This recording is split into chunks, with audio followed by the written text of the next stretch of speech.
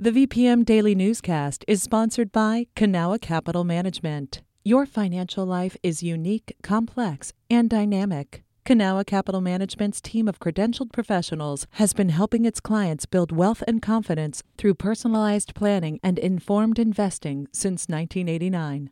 Learn more at cancap.com. That's KANCAP.com.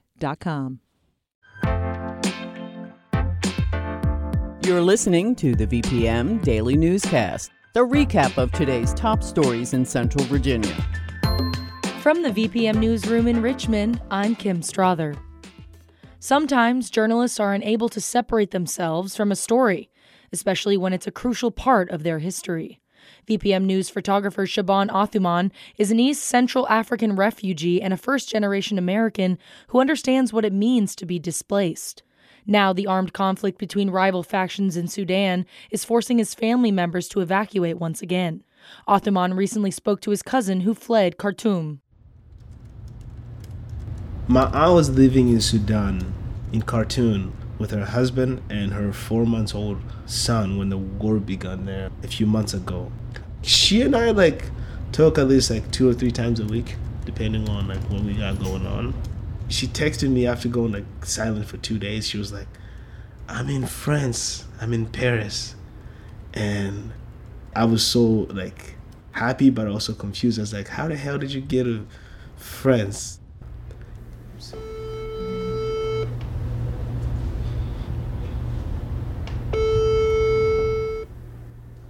Hello. Hello. Dite. Okay, what's your name? My name is Irambona Siwema Gislen. What is your relationship to me? You are the son of my elder sister. Which makes me... my nephew. Yeah. Yes. Where are you right now? Right now, I'm in France, in the city of Nantes. How did you get there? The soldiers came to break into our house. They broke the door, they took everything, whatever they wanted. They even wanted to shoot us, but we begged them for not to shoot. We told the French embassy, and then they said, if there is a way we can go out from that house to another place, we can do so. We went for about 2 hours and a half by foot under gun shooting. Although they have given 2 hours of ceasing fire, they didn't respect it. They continued to shoot, and for us, we took a risk to go under the gun shooting. We took nothing because it was impossible for us to carry anything. With everything you've gone through, how does it make you think about the future? If I might say like this, before I was thinking at my age right now, I would be someone I'd be maybe working, having a good life, at least having something that I can say this is mine. But you see, now I'm going to start a life fresh. We're going to start from zero. Well, it's so hard, but I know things will go better. Yeah, I told you. I think when the French got you, I think that was the only time that I was ever thankful to the French. But yeah, I will forever be indebted to them for that.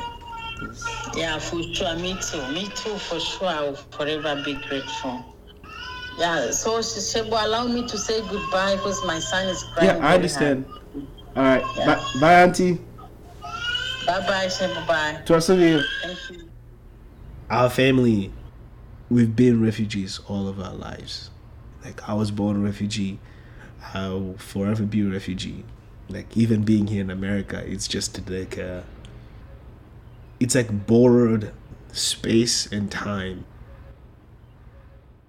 This has been the VPM Daily Newscast.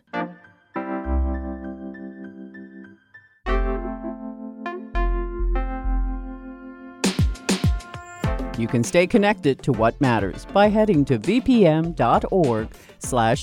or follow us on Facebook, Twitter, and Instagram at MyVPM.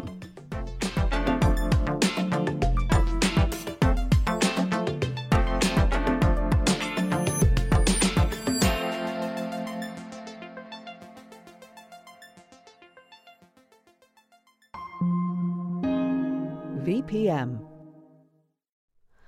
Hi, it's Terry Gross, the host of Fresh Air. We bring you in-depth, long-form interviews with actors, directors, musicians, authors, journalists, and more. Listen to our Peabody Award-winning Fresh Air podcast from WHYY and NPR.